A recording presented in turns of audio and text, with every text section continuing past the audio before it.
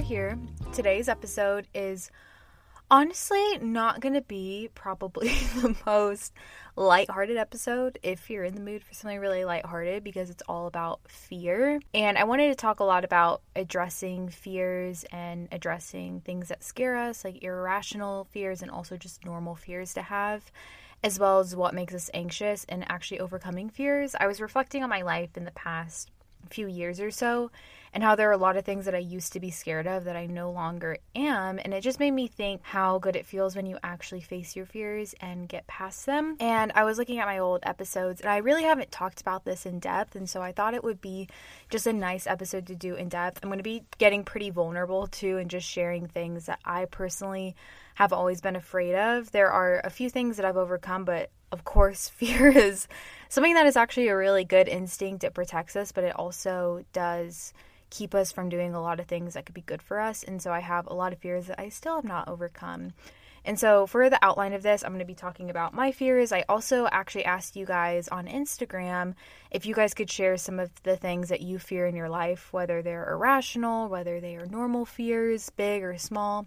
And then I also asked for submissions if you guys needed any advice on fear-related topics. And then I'm going to go into kind of steps, practical ways of actually facing your fears.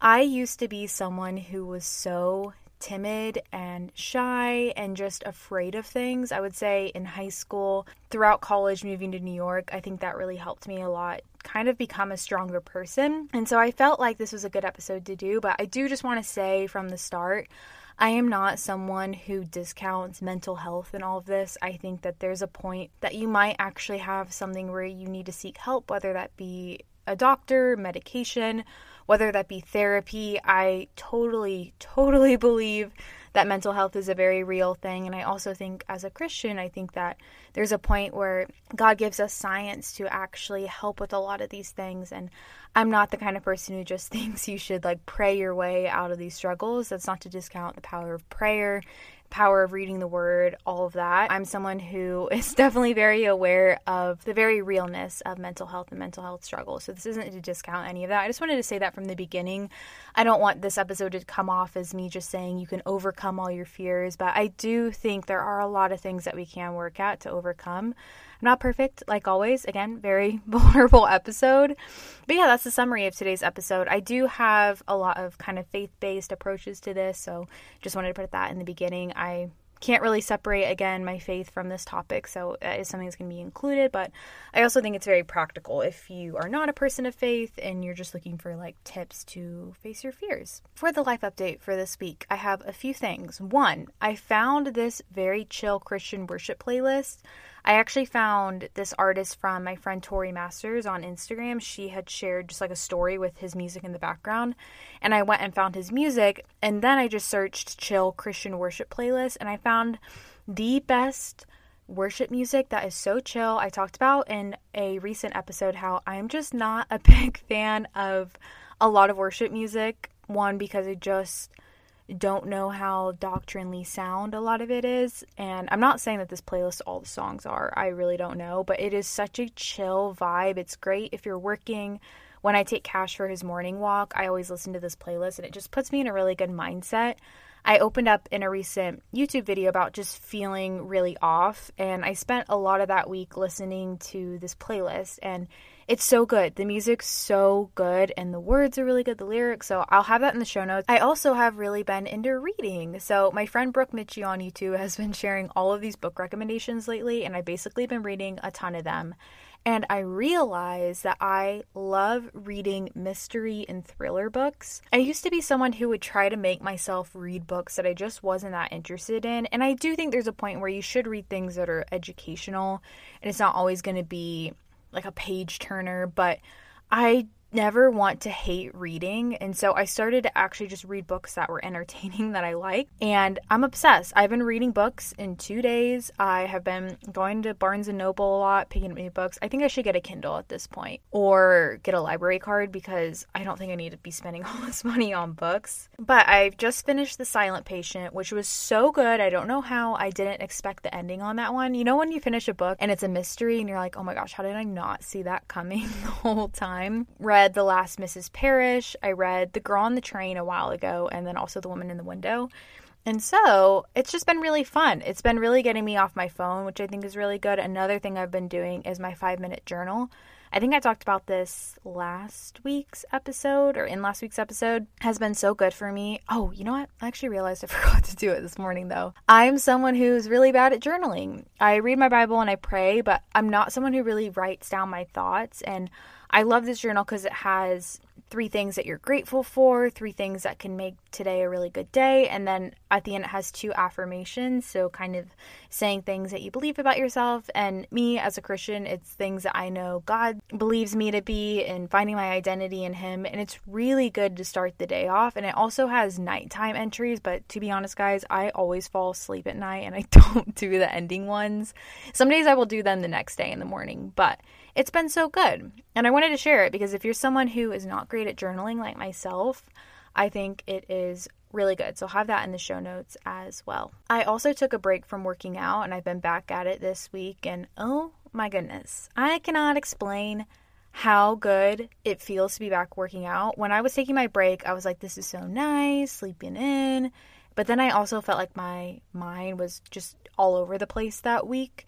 And I was afraid that I wouldn't want to get back into working out because it's so hard to get back into it when you stop. But oh my gosh, if you're looking for a sign to get back to running, yoga, stretching, HIIT workouts, spinning, whatever you prefer, get back in it because it really does feel so good. I'm someone who purely works out for my mental health and also to be physically stronger. I have really just been noticing how much stronger I am in my workouts, except after not working out for a week. I definitely feel a little bit weaker, but oh my goodness, I have been loving my workouts. Next week, I'm going to go with my neighbor again to F45, which is one of my favorite workout classes. I started doing it a month ago. So good. I love it. So I just wanted to put that in there that if you're searching for a sign to get back into working out and fitness for the right reasons, this is your sign because it really does help a lot. So to start this off, I've talked about my personality type a lot, but I think when you're kind of searching for your approach to fear, it's really healthy to know your personality type, the kind of person you are.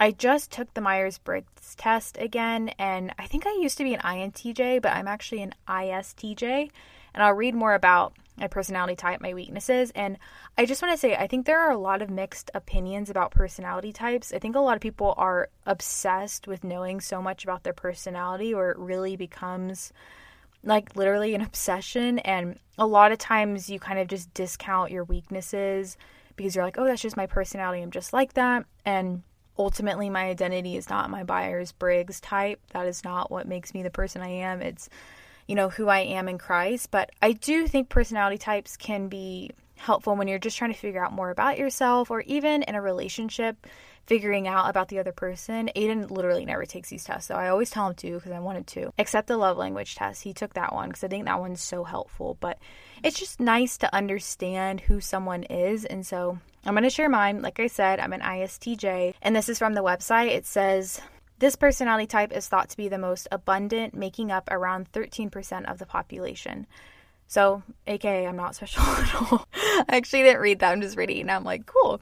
Okay, it says their defining characteristics of integrity, practical logic, and tireless dedication to duty make them a vital core to many families, as well as organizations that uphold tradition, rules, and standards, such as law offices, regulatory bodies, and military, which again is definitely not me, but that's okay. People with this personality type enjoy taking responsibility for their actions, and they take pride in the work that they do. When working towards a goal, they usually hold back none of their time and energy, completing each relevant task with accuracy and patience. Aiden's getting ice in the kitchen, so you can probably hear him. And it says the weakness is that they're stubborn. The facts are the fact, and they tend to resist any new idea that isn't supported by them. This factual decision-making process also makes it difficult for people with this personality type to accept that they were wrong about something, but anyone can miss a detail, even them. And I think knowing this, I am someone who likes the same old. I like sticking to a routine. I like my comfort zone because I kind of stick to those same patterns, those same rules.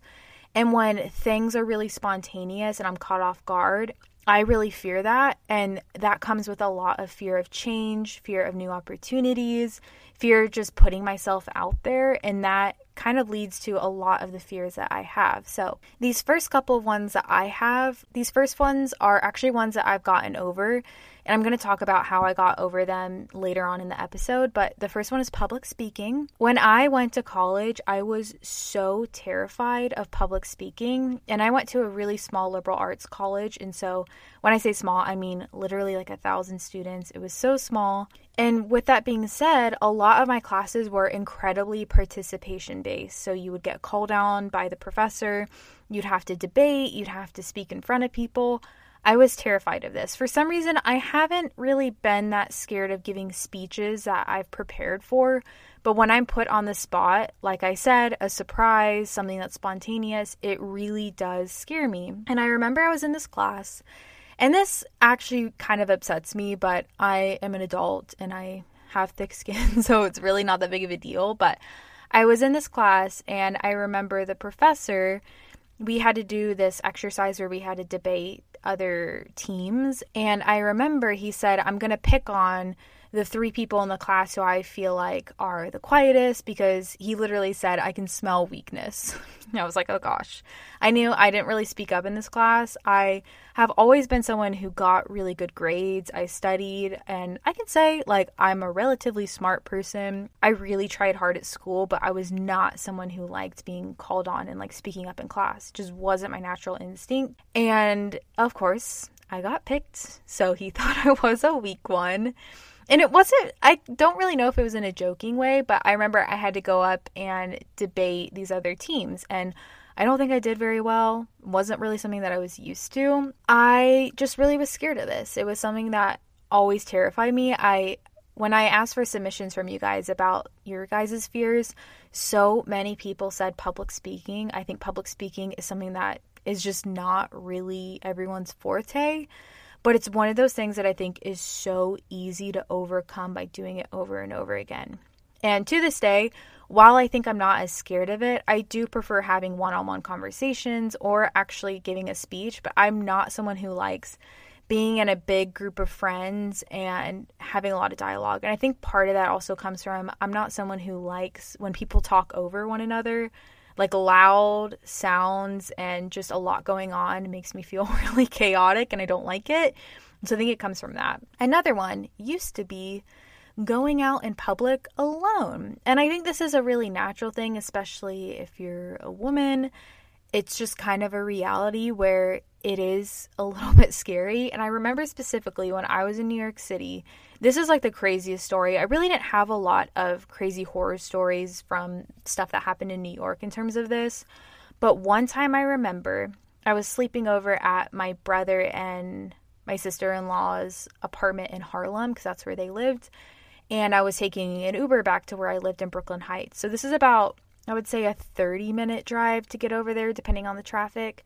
And I remember I called this Uber. I told the story in a YouTube video if you've been around for a while. But I called this Uber, and when I got in the car, he said, hey, would it be okay if I turned off like the Uber tracker, because they charge me when I use this. So I'll still take you there. I'll still charge you the amount, but I'm just not going to do it through Uber. Which obviously that's sketchy because you get tracked through Uber. So you really should keep it on there. And I didn't want to be in a car with a stranger. And I don't know why I did not say, no, that's not okay. Like, it's literally like when you're watching a horror movie and you're like, why did they think it was safe to go in that room where you know there's an evil person or something? Like, looking back, I do not know why I didn't get out of the car, but I was like, yeah, it's fine. In my head, I'm like, oh my gosh, I'm literally about to die. This Uber driver is talking to me the whole time, and I ended up getting charged because it said that I canceled the drive when obviously it was him, but I just didn't care at this point. He was telling me this crazy story how he always drives with a knife with him because he had this one customer who didn't want to pay him when they got off from the ride, and he chased them into their house and he threw a brick through their window. Absolutely crazy story. I don't remember the exact details, but I just remember being like, oh my goodness, I just want to get to my apartment. And I did get to my apartment. He dropped me off. Everything was fine. But looking back, just kind of going about by myself, especially in the city. Another thing, this isn't really a fear, but I get so much secondhand embarrassment when I think about embarrassing moments from my past. I can't even explain to you guys. when I think about things that literally make me just feel like I want to throw up when I think about old moments. I've talked about this story before, but this is the only thing that I think of when I think of this, and that's when I was in college. I had this marketing class, and we had to do, it was like a social media class, and so I was like, okay, I'm going to kill two birds with one stone. I'm going to use this video as a project, but I'm also going to do it because it was a sponsored video that I needed to put up. And because I'm a YouTuber, my professor was like, oh, this will be a great example to put it on the screen.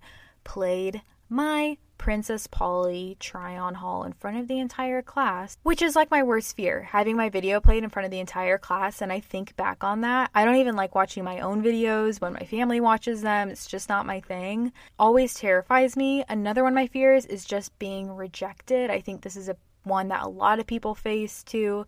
Feeling like a failure if I create content on YouTube or Instagram and it doesn't perform well, not feeling accepted. I am someone who I think I'm okay with not having like a ton of friends or anything, but I like to succeed at things. And I remember also in college, I feel like all these stories are going back to college, but I remember someone told me that they heard these girls in their apartment who went to my college watching my videos and making fun of them in their apartment.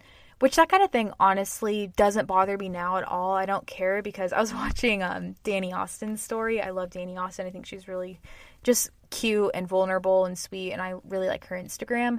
She was talking about how she had a similar experience in college where this sorority would all watch her videos and make fun of them. And she was talking about like now a lot of them are trying to start blogs. So I just think people come around, and I don't think that.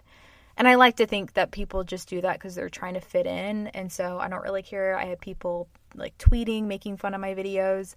And so I've just grown thicker skin, but it still does hurt when you feel like you are rejected from the norm. Another thing, and this is a more serious one, this is probably my most serious one, is just my family members dying. I have a heightened fear of this after my mom's accident. When I was in 8th grade, I've talked about this before, but my mom got hit by a car jogging, and ever since then, just the fear, specifically and especially of my parents, it's like my worst fear, or Aiden when he will go run an errand. I always have this thing in the back of my mind, what happens if he gets in a car wreck and I'm alone? And your mind just goes to these crazy places where you just don't think of it going. And yeah, it's something where I just feel very protective of my family, and I can't even imagine not having them. I haven't lost a lot of people in my life. My grandma, who was my dad's mom, passed away, I think about 7 years ago. I believe I was in middle school or high school, like early high school. And she's the only person that I've really lost who is close to me. And yeah, I fear people dying. But I wanted to read some of your guys' Instagram submissions, and I have a lot that I wrote out because I think a lot of these are relatable, and I just wanted to share them if you think about these things, but you want to know that other people are with you. So the first one is just not saving enough money. Someone said being 27 and not having a passion or a dream job yet. I love that one because I think there's so much emphasis on having your dream job when it's okay if you don't dream about a job. I saw this reel the other day. It was so funny. It said, "What's your dream job?" And the girl said, "I don't really dream of labor." And I was like, okay, that's kind of funny. Someone said childbirth, which is very accurate. I think about that too. Not living up to my parents' or my family's standards, losing my parents, which was a very common one. A lot of people said that. Moving out and starting new in a new city, anything health related, going to the doctor. Throwing up was a big one, vomiting, which I think I used to be scared of too. Now it doesn't really bother me as much. Someone said social anxiety, a lot of social anxiety. Confronting people, thinking I have a new disease every day. Yeah, that's me when I hit up WebMD and I just convince myself that I'm in the worst possible situation. Big crowds, that's one of mine too. Fear of my husband not being who I've expected him to be when we move in together. Death, especially as a Christian, makes me feel guilty. That one was honestly one of the most common ones, is just fearing death, and then especially as a Christian. Failing, always quitting things early because I fear failing, getting pregnant before my husband and I are ready, asking for help from an employee in a store. Yeah, sometimes that can be really intimidating. Working as an engineer surrounded by men 15 plus years older than me. Dating, talking to guys. A nurse said being an RN and being responsible for 4 to 6 patients each night. That one, I can't imagine. We have a friend who's a nurse, and I always ask her, like, how do you separate the emotions with that? Because it just seems like so much pressure, but it takes a really special person to be a nurse. Watching my parents grow old, Sunday scaries before the work week, not alcohol related, drinking coffee alone in a coffee shop, moving back home and regretting my life plan, messing something up at work, another really common one. This one was me. It says going somewhere new when I don't know the parking situation. I so relate to that. I hate, especially in Dallas, when it's somewhere that doesn't have an actual parking lot. Street parking stresses me out. Scared I'm incapable of being loved by a man, making appointments / phone calls, afraid I won't know something, my boyfriend breaking my heart, not living up to my calling from the Lord, losing a family member.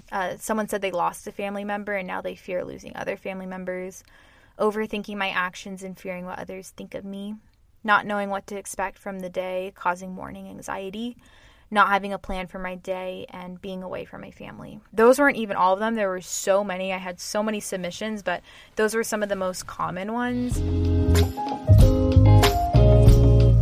So fear is very real, and it hits us in small ways, and it also hits us in big ways. I mean, some of those are kind of funny, and some of them are really serious. It's why I think it's so important to confront your fears and know how to face them in a healthy way and not fear those small things as much. I think the first thing is just knowing your identity and knowing who you are.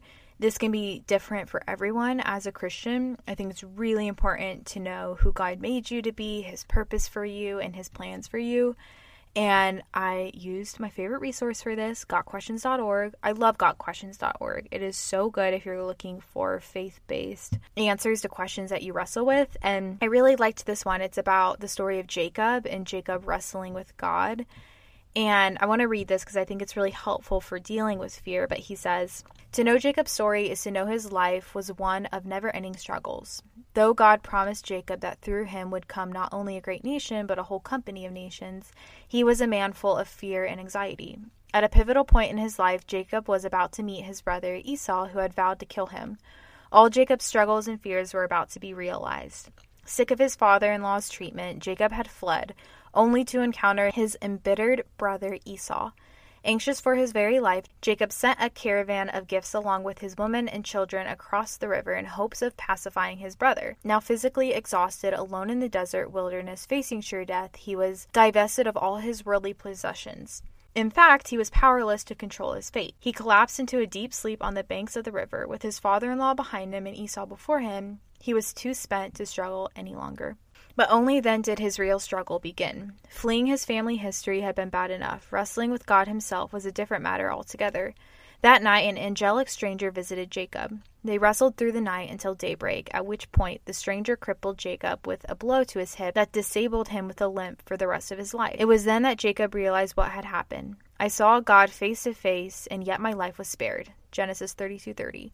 In the process, Jacob the deceiver received a new name, Israel, which likely means he struggles with God.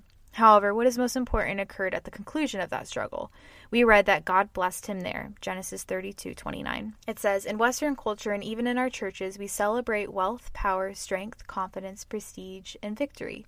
We despise and fear weakness, failure, and doubt. Though we know that a measure of vulnerability, fear, discouragement, and depression come with normal lives, we tend to view these as signs of failure, even a lack of faith. However, we also know that in real life, naive optimism and the glowing accolades of glamour and success are a recipe for discontent and despair. Sooner or later, the cold, hard realism of life catches up with most of us. The story of Jacob pulls us back to reality. In the end, Jacob does what we all must do. He confronts his failure, his weaknesses, his sins, all the things that are hurting him, and faces God.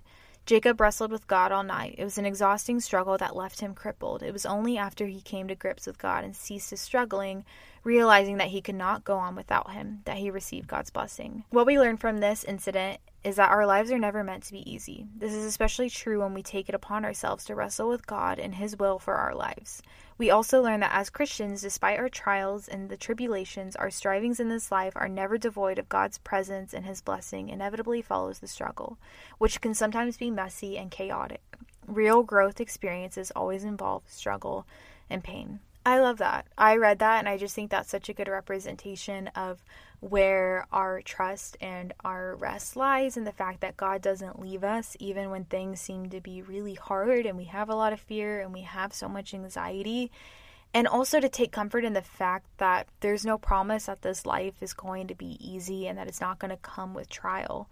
Like, that is so normal. And there was another question about fear on Got Questions, and it says, the fear that the Bible tells us to avoid is concern mixed with anxiety or dread. It is the feeling of alarm we have when we expect trouble or danger. Followers of Christ are not to live in a state of anxiety. We have higher expectations in simply anticipating trouble. In fact, we have the means to rise above fear. 2 Timothy 1:7 says, God gave us a spirit not of fear, but of power and of love and of self-control. And on the aspect of identity, it says, we are no longer citizens of the world, but apart from it. We understand that we are a part of heavenly, God-ruled kingdom. Things of the earth no longer draw us. We don't fear or overemphasize suffering on earth or the trials we face, nor do we place importance on the things that the world values.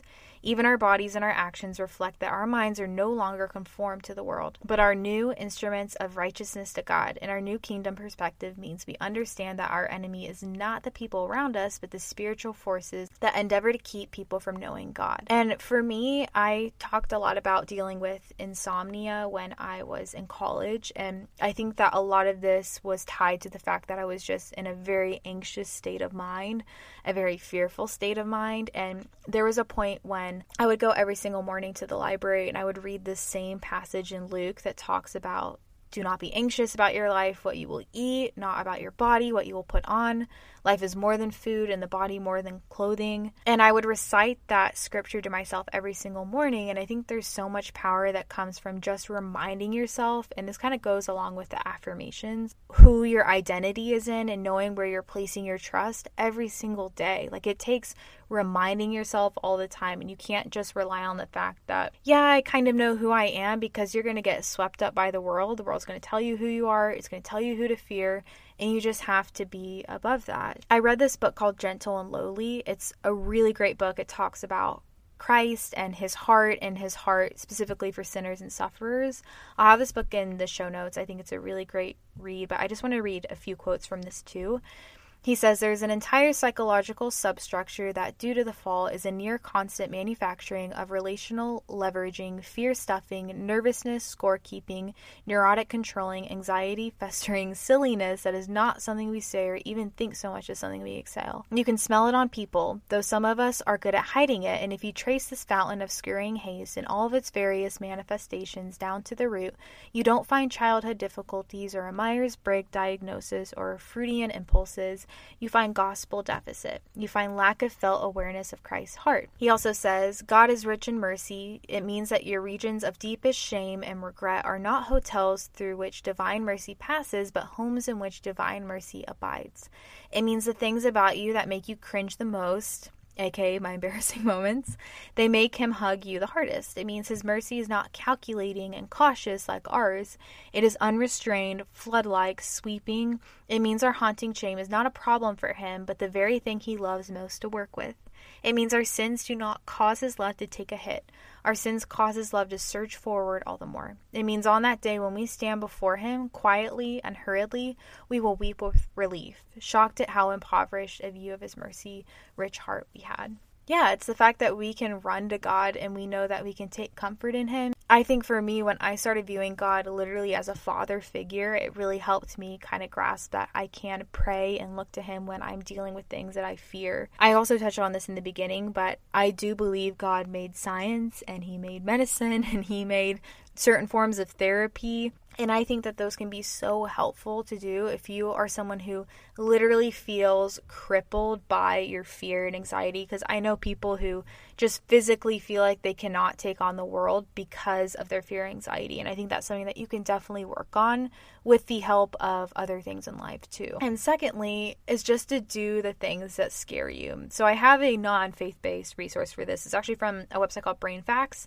But it says most people without anxiety disorders cope with periodic feelings of fear and panic just fine. However, people who cope with anxiety or panic by avoiding what they fear altogether have a much greater risk of developing an anxiety disorder. Avoiding the object of fear actually increases fear of the object. That can be a problem when the fear stops someone from enjoying their life or furthering their career. Someone scared of air travel, for example, may miss out on visiting friends in faraway cities or being promoted to a higher paying job that involves travel. A healthier way to cope involves facing the fear. what psychotherapists call approach or exposure therapy. Exposure therapy for someone scared of heights may involve riding in a glass elevator with a psychotherapist. During the ride, the psychotherapist would talk to the patient and provide breathing exercises to help them cope with their anxiety. Exposure therapy combined with other psychotherapy techniques has been proven to be an effective long-term treatment for those with anxiety disorders. So talking about those fears that I overcame, one, moving to New York City helped me fear the outside world a whole lot less. I had to commute by myself. I had to make a life in a new place. I had to understand my surroundings better. I had to kind of be more street smart, know how to use the subway, be around a lot of different people. I had to meet new friends, and slowly the world became a lot less scary when I just put myself out there. And in a lot of ways, it became a lot more scary. I was exposed to a lot of things that I wasn't exposed to in Texas. But I do think there was a certain point where that was good for me. When I talked about public speaking, I took a class in my college. I actually have a podcast episode with this professor. I think he's great. His name's Brian Bremberg. And he taught a class on public speaking, specifically kind of in the business realm. And we had to give speeches in front of the class. We didn't so much debate. It was more just on professional speaking. He helped you with job interviews, resumes, that kind of thing. And I loved that class. For one, I think he was such a good professor and really just taught in a healthy way. And I really learned how much public speaking is a fear we have because we're so fearful of being judged by other people. Learn how much people are totally thinking about themselves more than they're thinking about you. Learn how important practice and preparation is. And when you actually exercise that muscle, you get a lot better at it. I learned how to be more comfortable with pausing and silence. I think a lot of people say I talk really slow. But I think a lot of times when it comes to public speaking, a lot of times you do speak really quickly because you are feeling like you need to fill the space with something because you can't just sit in silence. That class made me feel a lot more comfortable pausing. And I remember specifically I did a presentation. It was on a business leader that you looked up to.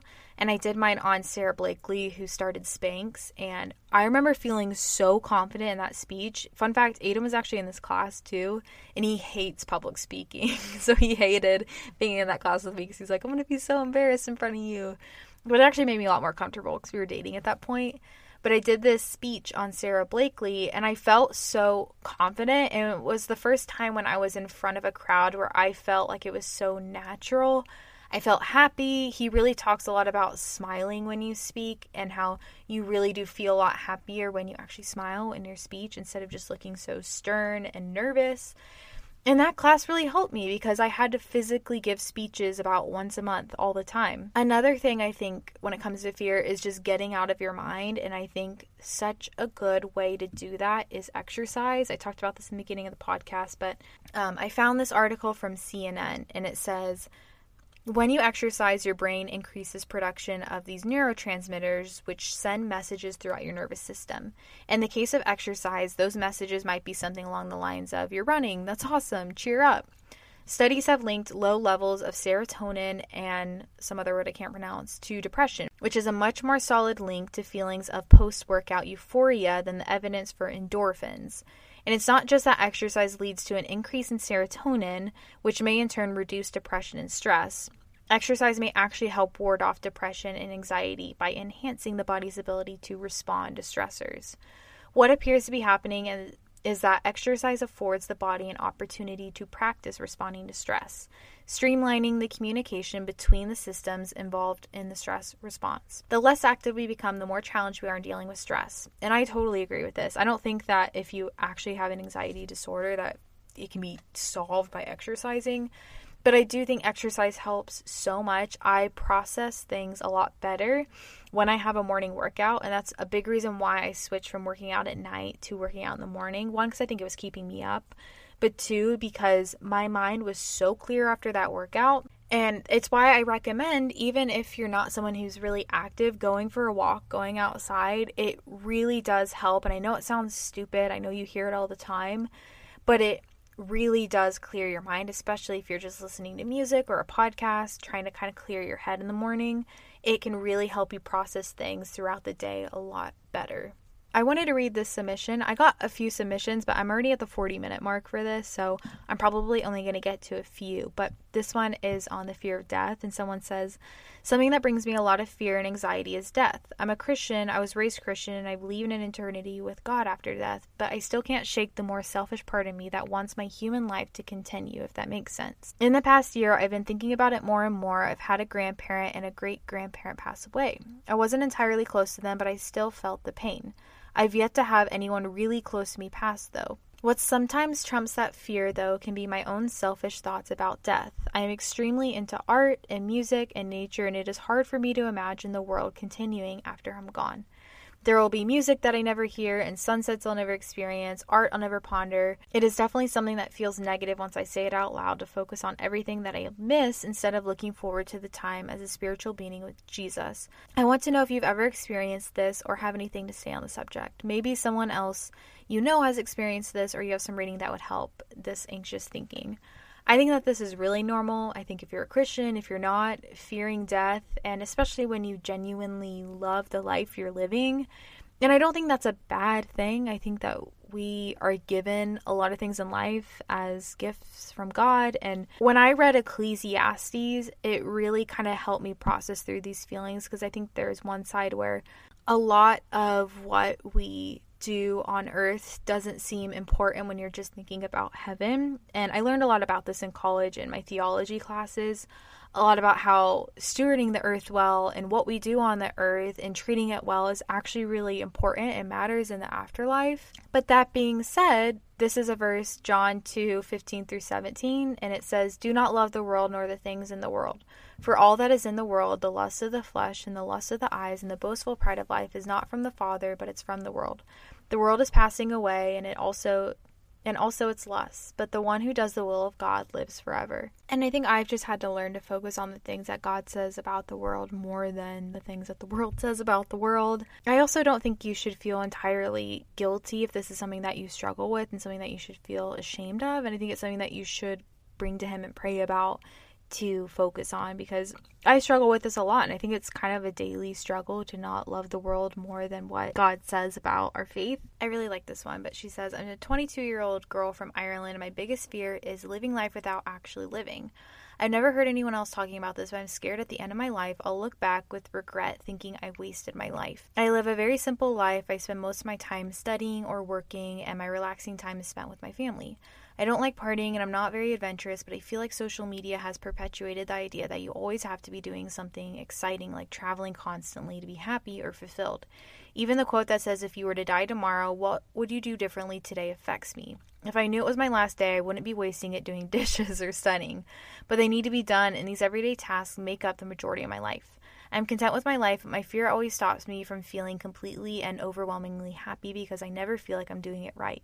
I love that your videos talk about joys of simplicity because it's refreshing on the internet, which loves to promote scandal and living a flashy life." This was another one that I got quite a few submissions on in Instagram about just like fearing not living your life to the fullest. And I don't really like that saying, because why is it that living your life in a way where you are spending time with your family, invested in your work, really taking care of your house, I don't get why that's not living life to the fullest, because it's just not practical to be traveling all the time. It's not practical to always be doing something, and a lot of times you're really investing in people when you're living like a very simple life where you are investing in your relationships, and I think that that is such a good thing, and I hate how it's just not really portrayed in that light online. I think a lot of that has to do with comparison. We just always compare our lives to other people's, and I do this too. I always feel that I should be doing something. I mean, I'm 22. I'm like, I could be doing so much more at this age, but it's okay to be where you are at. And who's to say that you're not going to look back on your life and be so thankful? When I look back on my life, yeah, the trips are fun, and I like the fact that I went to Kauai once, and it's one of my favorite places, but I don't think about those things. And it's okay if you do, if that's like the thing that you love about your life, that is fine. But it's also okay if the moments you spent with your parents, the moments you spent with your husband, the moments you spent really investing in a hobby, it's okay if those are the things that you look back on and remember and really cherish. I was just looking at old photos the other day and I was sending them to my mom because it was Mother's Day. There were just so many funny moments that I had with my mom where we were like sleeping on a hide-a-bed bed together when we were visiting my grandparents in Ohio. There's this one point my mom was just being really goofy with Roxy, and it was in the middle of a tornado because in Texas, randomly tornadoes just appear out of nowhere. It's crazy, the weather here. And it was just nice, those simple moments. I was thinking about how those are the moments that I really remember and I really like to look back upon. It's not always going somewhere new, and so I think it's okay, but I do think if you want to be living a different life, that is also okay. If you do feel like there are areas of your life that you could really spend more time in to feel more fulfilled, that is also healthy. But I think if it's stemming from the fact that you're comparing yourself to other people, I think that is when you should try to shift your mindset.